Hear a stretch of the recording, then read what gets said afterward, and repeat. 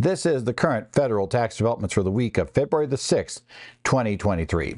Current federal tax developments are brought to you by Kaplan Financial Education and by your state society of CPAs. I'm Ed Zollers, and we're going to look at a few developments that took place over the past week in the area of federal taxes. And we actually had a couple of IRS announcements late in the week. So one we're going to look at late in the week is IRS announcements that took into account some criticism that had been leveled at the IRS related to their classification of vehicles for the new clean vehicle credit for 2023.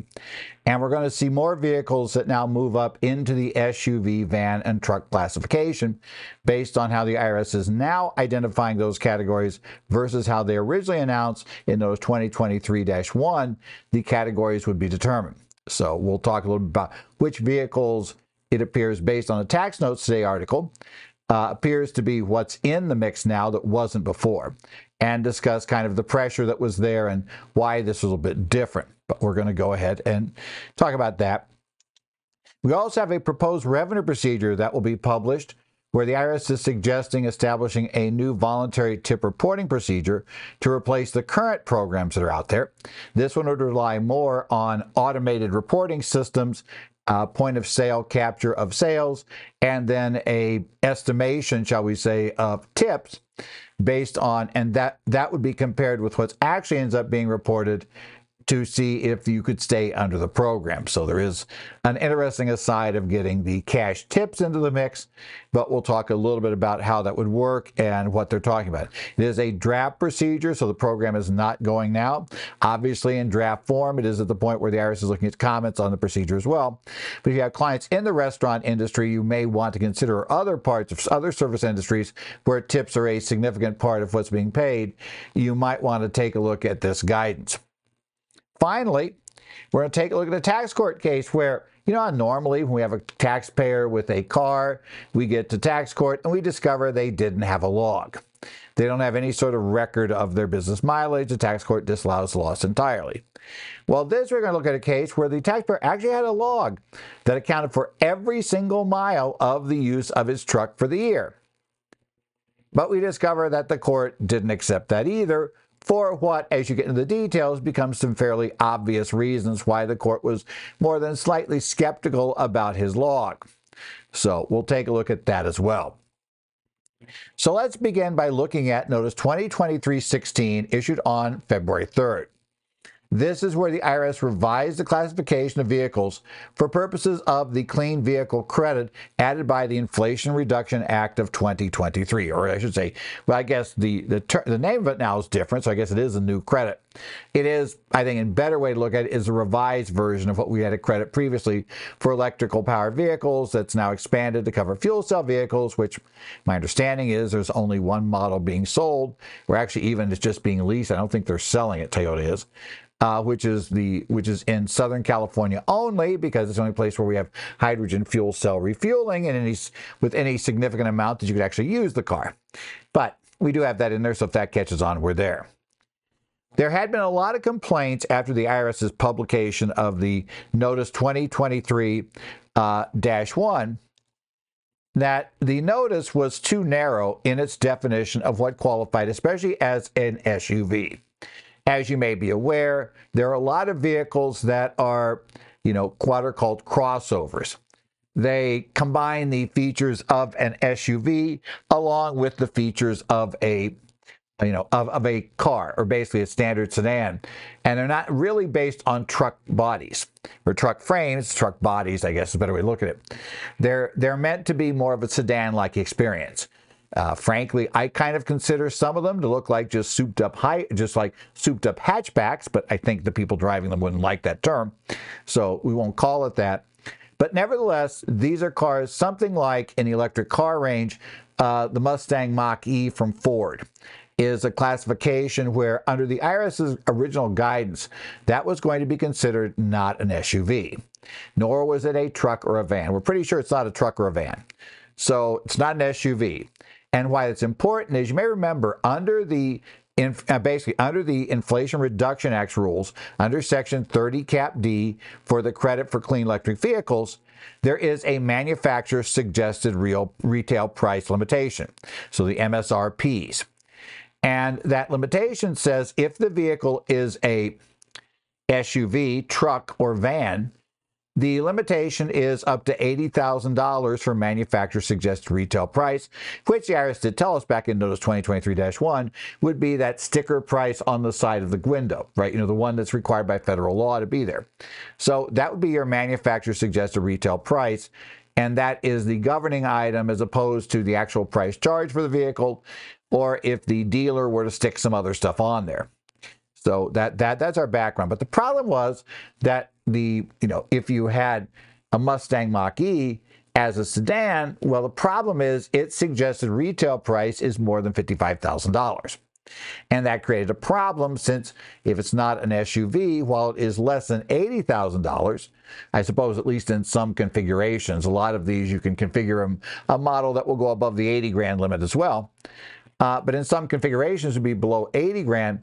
It's not going to be below $55,000, even in the least, let's say, the least configured, the cheapest configuration would get you above the $55,000 level. And obviously, that now means you don't get a $7,500 credit. So the IRS announced that they are going to use the rules under basically Title 40 of the Code of Federal Regulations, Section 600.315-08, to classify SUVs, vans, and trucks based on the EPA classification, which is what is reported on that same sticker with the manufacturer's retail price of the category of vehicle that this is considered part of. So we're going to be using that to actually title this. This results in a lot of the crossovers that had failed under the original IRS version, which was based, I believe, on Department of Transportation rules. Now it's going to qualify in this case. Now, Tax Notes had an article on Friday, which had described this. And in the article, they did discuss some of the vehicles that now qualify. And so, for instance, crossovers that now are classified as SUVs, not SUVs, trucks, or vans, and that's kind of the way the category works. You're either one of those three or you're not one of those three, and the not category is the $55,000 limit. One of those three is the $80,000 limit. Will now include the Cadillac Lyriq, the Ford Mustang Mach-E, and all versions of the Tesla Model Y. Will now all qualify under this. As I recall the Model Y, which is interesting how the article is written, but my recollection was there was variants of the Model Y that were an SUV if you had enough seats in it. It could qualify under the SUV rules. However, now it's clear that all of those models now qualify. So if your client went out and took delivery of a Mustang Mach-E and actually saw the first one in the wild, at least, one I paid attention to because it was parked next to it. So, you looked over and, I guess that must be the Mach-E, the Mustang Mach-E. And it's like, yeah, it was a Mach-E. So I actually seen one of those. Haven't seen a Cadillac Lyriq yet that I've noticed. Of course, I noticed one. So that's it. Seen a lot of Teslas, though. I have seen those quite a bit. And these days, a lot of Rivians. So those are showing up. So I'm seeing a few of those around. I know, and it's not just one running around the neighborhood because I saw multiple colors. So I know it's not the same car, the same truck. So we got that in there. Also, it solves a problem in some cases, like the Volkswagen ID4. Now it gets SUV classification for both its 2- and 4-wheel drive versions. Originally, only the 4-wheel drive version of the Volkswagen ID4 was considered a sport utility vehicle for purposes of the $80,000 test for manufacturers suggested retail price, but the two-wheel drive version did not, and appropriately, as with the other vehicles here, the suggested retail price was more than $55,000, rendering that not qualified for the credit at this point. So we have a lot more cars than in the place on the higher cost level up to 80 grand with this structure. Now, don't forget, the new vehicle credit still has some issues, and higher price is not necessarily a good thing, as Tesla kind of has, taken a route this year to drop their prices, partially to come under these limits, which clearly was a major motivator, but I think also because realizing that if every car you've got is at the $80,000 manufacturer suggested retail price, that a lot of the market's not going to be able to buy it. And the real problem is, remember, we have adjusted gross income limitations now. And those who are buying 80 grand and above vehicles, or 80 grand so vehicles, let's say, they tend to have somewhat higher income than those who might be out there buying on the lower end something like a Chevy Bolt, right? So at the higher end, the problem is, you're not going to find that even though your car now has a manufacturer suggested real retail price that is below the limit, your buyers quite often are going to have too much income to be able to take advantage of this credit. So therefore, if you really want to use the credit to sell cars, you probably have to come a bit more down market. So we're going to see how that works.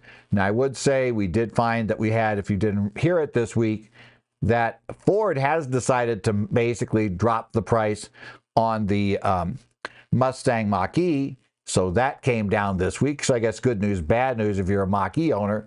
If you bought one earlier this year at the higher price, it's like, well, it looks like you'll get your $700 credit now, but it looks like people that buy it from here forward will get will pay less and still get a $700 credit. Remember as well, we're still waiting to see what the impact's going to be when the battery rules come in. Those have been delayed. We expect the IRS to give guidance next month, at least preliminary guidance on what will qualify under the battery rules. So in the interim, if a vehicle meets the final manufacturer in the United States rules, the vehicle is meets the manufacturer's suggested retail price limitation, and the taxpayer who's buying the vehicle is below the AGI limit, the modified AGI limits, either for this year or back in 22, because you can use either year for testing. And remember, those limits for a married couple filing a joint return is going to be at $300,000. So that's the limit. If you have somebody who is single, then we go to $150,000 as their income limitation. So you have to be aware of that. With an interim, I believe it's $225,000 if you are head of household under that filing status. So there are some opportunities early in the year. The problem with early in the year opportunities right now, to be totally honest, is it's still tough to get delivery of these vehicles. And since it looks like the battery rules will come into play, let's say somewhere probably April, I don't know that you can get a vehicle before the battery rules will come in. And since we don't know how the battery rules are going to be applied for sure, we do know some vehicles are highly unlikely to meet the requirements. There's been much speculation that a car like the the lower cost versions, like things like the Chevy Bolt, will probably not meet the requirements. So basically, if you can't get delivery of the Bolt before April, you're probably not going to get $7,500, so you shouldn't count that into your mix. But we'll see how that works. There's still a lot of questions to be answered, but if you do have a client who is taking delivery of, let's say, a Ford Mustang Mach-E, here in the next, that took it after the beginning of the year, or takes delivery of it before the battery rules at least get out, and their income's not too high, then it looks like you might have some good news for them at this point with these changes the IRS made to the vehicle classification rules. Next up, the IRS in Notice 2023-13 announced a proposed revenue procedure, and this is what it is, which will deal with tipping, right? So this is a new voluntary reporting procedure proposed. Currently in the industry, there are voluntary programs that can insulate, let's say, restaurant clients from being subject to payroll tax liabilities when the IRS comes back in and examines them for potential underreporting of tips. If they get in these programs and they report according to them, then they'll be protected from that potential payroll tax liability. So there is some incentive to sign up. However, there's been a lot of pressure from the industry saying, look, with automated systems these days, we should be able to have something that relies on our automated payment systems. So let's say, for instance, I go ahead and I buy something at a restaurant, I use my credit card, and I go ahead and I put the tip on the bill with the credit card. That's captured by the restaurant electronically via their point of sale system. And they're saying we should be able to effectively if we have that in place and we report a reasonable amount, or our employees report a reasonable amount of cash tips, then, we should get this protection under programs like that. So the IRS is proposing this new program, because everything's got to have a new acronym, will be called SITCA, or SITCA, which stands for Service Industry Tip Compliance Agreement. And this is optional. You do not have to participate in this, but you can. It does cover those in the service industry aside from gambling. So gambling doesn't count for this, but other service industry businesses that rely on tips will be allowed to sign up and use this. Now, in order to use this, you have to have a technology-based set of systems. Time and attendance systems, as well as a point of sales capture system that will capture tips. And your point of sale capture system for capturing tips has to allow people to pay for the tips in the same manner that they pay for their restaurant food. You know, I can't have a system where, you know, you can pay for, let's say, your food using Visa, MasterCard, American Express, but we have a system that will allow you to, let's say, pay for tips using something like Venmo or something like that. That would be considered, or let's say you can do MasterCard and you do, let's say, American Express to pay for your meal, but you use Visa or MasterCard to pay for the tips, and we're not capturing the Visa, MasterCard. That would be a problem. So people have to be able to use either method. They have to be able, any method they can use for tips effectively, they have to be able to use for the restaurant, for paying the restaurant, any of the electronic systems. And it has to, you know, you can't have a special group that's tips only methods. As well, you have to have a reasonable amount of, you know, essentially report reasonable minimums of tip minimums based on cash. And they do describe, and they're going to be working on systems to make it. They indicate they do understand that cash tips tend to be lower than tips on credit cards. So they're going to have methods that they'll consider to do that. But if a restaurant ends up reporting in and the total tips reported by their employees are based on their point of sale tips, and then the adjustment will compute, that will be able to come up under IRS's methods for a reasonable adjustment for cash tips. If it's less than that total, then they're, you know, or whatever the IRS gives you a sign of, supposedly I would assume the IRS is going to give us a low cash tip option that we got to come in above. If you come in below that number, you'll be out of the program and you'll lose your protection.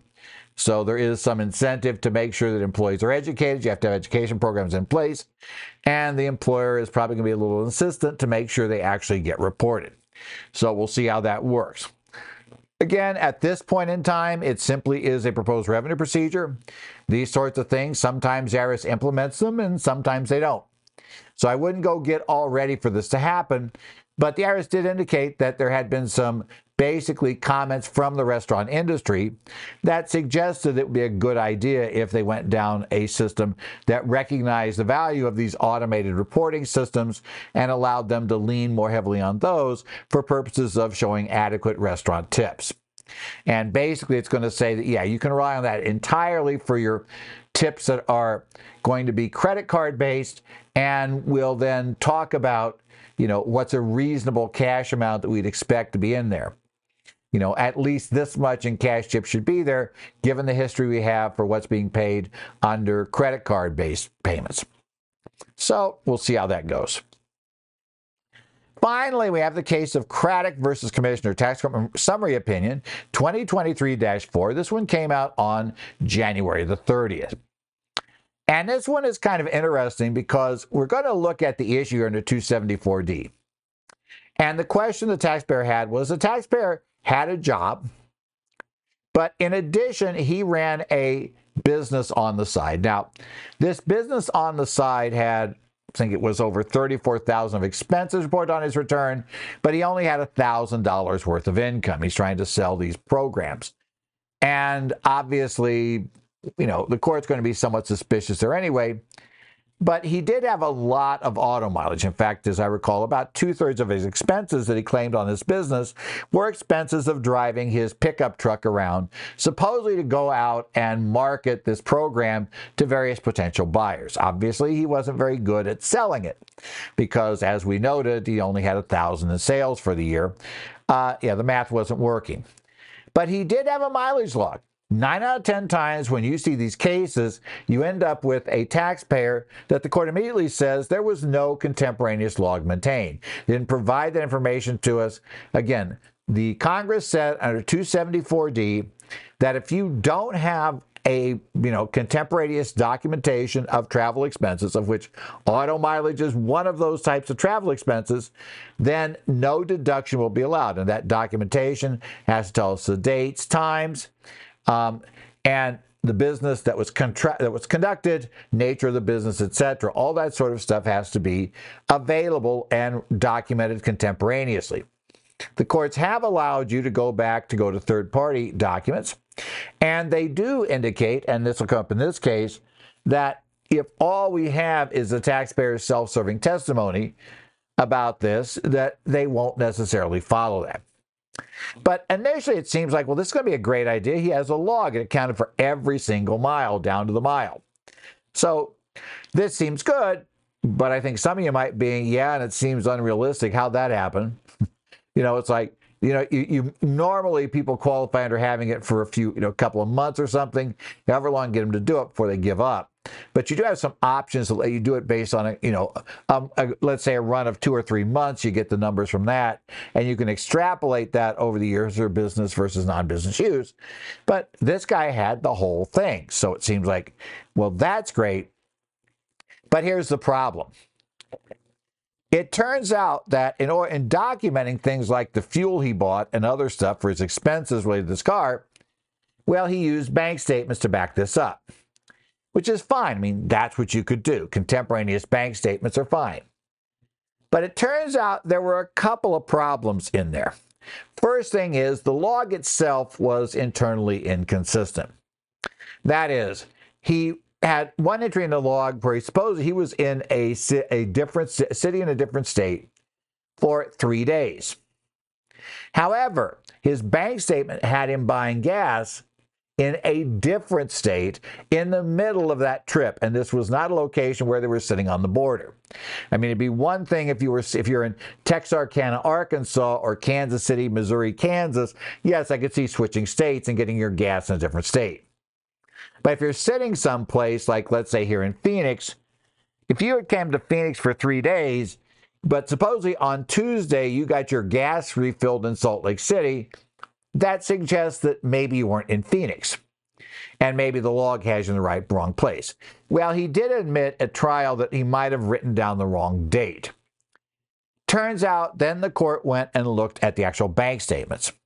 And in the bank statements, we have multiple bank statements entries. They had a number of them that, again, had him buying gas, because, again, this was to document his gas purchases, his fuel purchases, that had him buying gas in a different state than the log claimed he was in on that day. Right? And, I mean, there was no way to reconcile how he would have bought gas in state A when he was supposedly in state B. It suggested strongly that, in fact, he was he never went to state B. Or what is probably also very likely is that the log was something he reconstructed after the fact, and therefore, having pulled that together, obviously it wasn't going to be consistent with the bank statement, and it probably never occurred to him that the IRS would look at those two things. Hint, they look at those sorts of things because they realize they expect that this perfect log almost certainly was made up. Why? Because real people don't tend to have these perfect logs that document every single mile. It's rare you're going to find a person that detail-oriented. And we should say for the other expenses with his business, they were disallowed because he really couldn't document how he came up with those numbers. So Mr. Craddock wasn't exactly showing he's a super detail-oriented person, which made it even more unlikely, as a service to figure out on exam, that somehow he couldn't handle details of things like expenses for other things he did in the business, couldn't figure out how those numbers were come up, couldn't give them any list of how he had arrived at those numbers, but somehow he'd be perfect on the auto logs. Yeah, it suggests if you dig a bit, you're going to find something that's going to show internal inconsistencies in that what appeared initially to be a pristine, well, except for that one set of entries that were inconsistent, but everywhere else looked like a nice, pristine auto log. It's like, nope, it seems to be a problem. Other problem he had is on that log, he admitted at trial, they asked him, well, you got this job, right? And you worked there. So didn't you drive your truck to your regular W-2 job, which is not going to be deductible on Schedule C? And he had to admit he did. And didn't you never drove any personal use of this truck? You never went on, I went on errands and stuff like that. And the court noted that, well, his log never really seemed to indicate any use that was for, it didn't indicate the trips that were for his company, I should say the W-2 job trips, which would be non-deductible commuting, nor did it indicate the trips that were there on personal errands, which also would not have been deductible. So because of that, despite having a complete log, Mr. Craddock ended up not getting any deduction allowed for the auto expenses for his business. And as I said, he also lost all the other expenses because he had no backup records for those, which, as I said, that in itself probably made the IRS and the court very skeptical about, well, how could he have perfect auto records if he can't keep the records straight for things that are way simpler, supposedly to keep records straight on. And yeah, it turns out he didn't. So that's how this one worked out. Remember, 274D is one of those rules where you absolutely have to have the backup. It was passed by Congress specifically to override the rule that we often talk about, the Cohen rule, right? Where as long as you can prove that you had the expense, as long as you can reasonably show that we should have had these expenses and they can be reasonably estimated, then we're able to claim a deduction. Congress did not want people to be able to use basically the Cohen rule for various items, including travel expenses generally. And this is the reason why we have this. And just as we talked about earlier about the charitable contribution cases we had last year, where if you didn't meet the requirements, you lost the deduction because Congress said you lose the deduction if you don't meet these requirements. Same thing here. It's not you get a partial. It's not the courts can estimate a number. It's you lose everything. So again, bad news. And that's the other problem. You got to warn the clients. If you try to reconstruct a log just before the exam, you're probably going to have internal inconsistencies. And the minute you have those, that's going to destroy your case in front of the courts. And because we have seen so many internal inconsistency cases in these cases, it happens all the time. The IRS is going to come in looking for that. They're going to look for evidence of internal inconsistencies, and they're going to be considering things like the fact people tend to pay for fuel with credit cards, which have a nice record of exactly where you were, not just the date you were there, but what time during the day were you there. If you suppose you had an 8-hour meeting with somebody in Phoenix, then as I said, it's a little tough to understand how you could have bought gas at noon in Salt Lake City. Yeah, the whole thing doesn't make sense internally. So, yeah, that was considered a big problem. So this has been the current federal tax developments here for the week of February this is going to be February 6th of this time, right? Monday, the 6th of February. Current federal tax developments, brought to you by Kaplan Financial Education and your state society of CPAs. If you have questions, you can email me, edzollers@currentfederaltaxdevelopments.com. I am on the road running around doing a few things right now, so I may be a little fun to get any attention from this week, fair warning, because I have to have a couple of days for my last in-firm session for this year, and that is out of town this time. So I've had a number of in-firms that were still being done remotely. I think firms figured out that if you do that, you don't have to pay for any travel. And travel's not cheap these days. It's become much more expensive. And the other thing they figure out is, you don't have to pay for me per diem. And so those are things they do. There are, though, a few people, like the group I'll be seeing this week, that are now getting back to at least partially in person, although in a lot of these cases, we're still broadcasting to some people who are working from home or on the road or maybe at client locations for that time, or they're out on the road. So we are doing a lot more of that remote as well. But in any event, we'll do that. I'll also be monitoring the posts on the Arizona Society of CPAs, New Jersey Society of CPAs, Minnesota Society of CPAs, and Illinois Society of CPAs, and Washington Society of CPAs, Connect sites. And I do also look in from time to time on the Idaho Society. So if you have any questions on those sites, you can post your questions in their groups. And if I see them and I think I can respond somewhat useful, I may give you some information on that.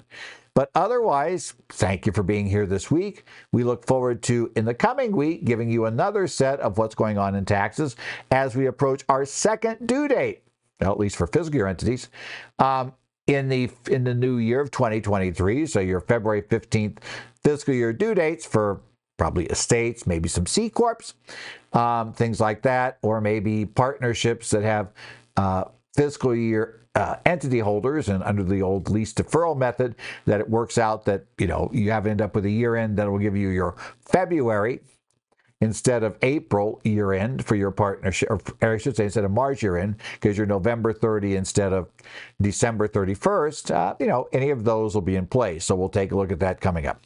Otherwise, like I said, I'll see you next week here on Current Federal Tax Developments.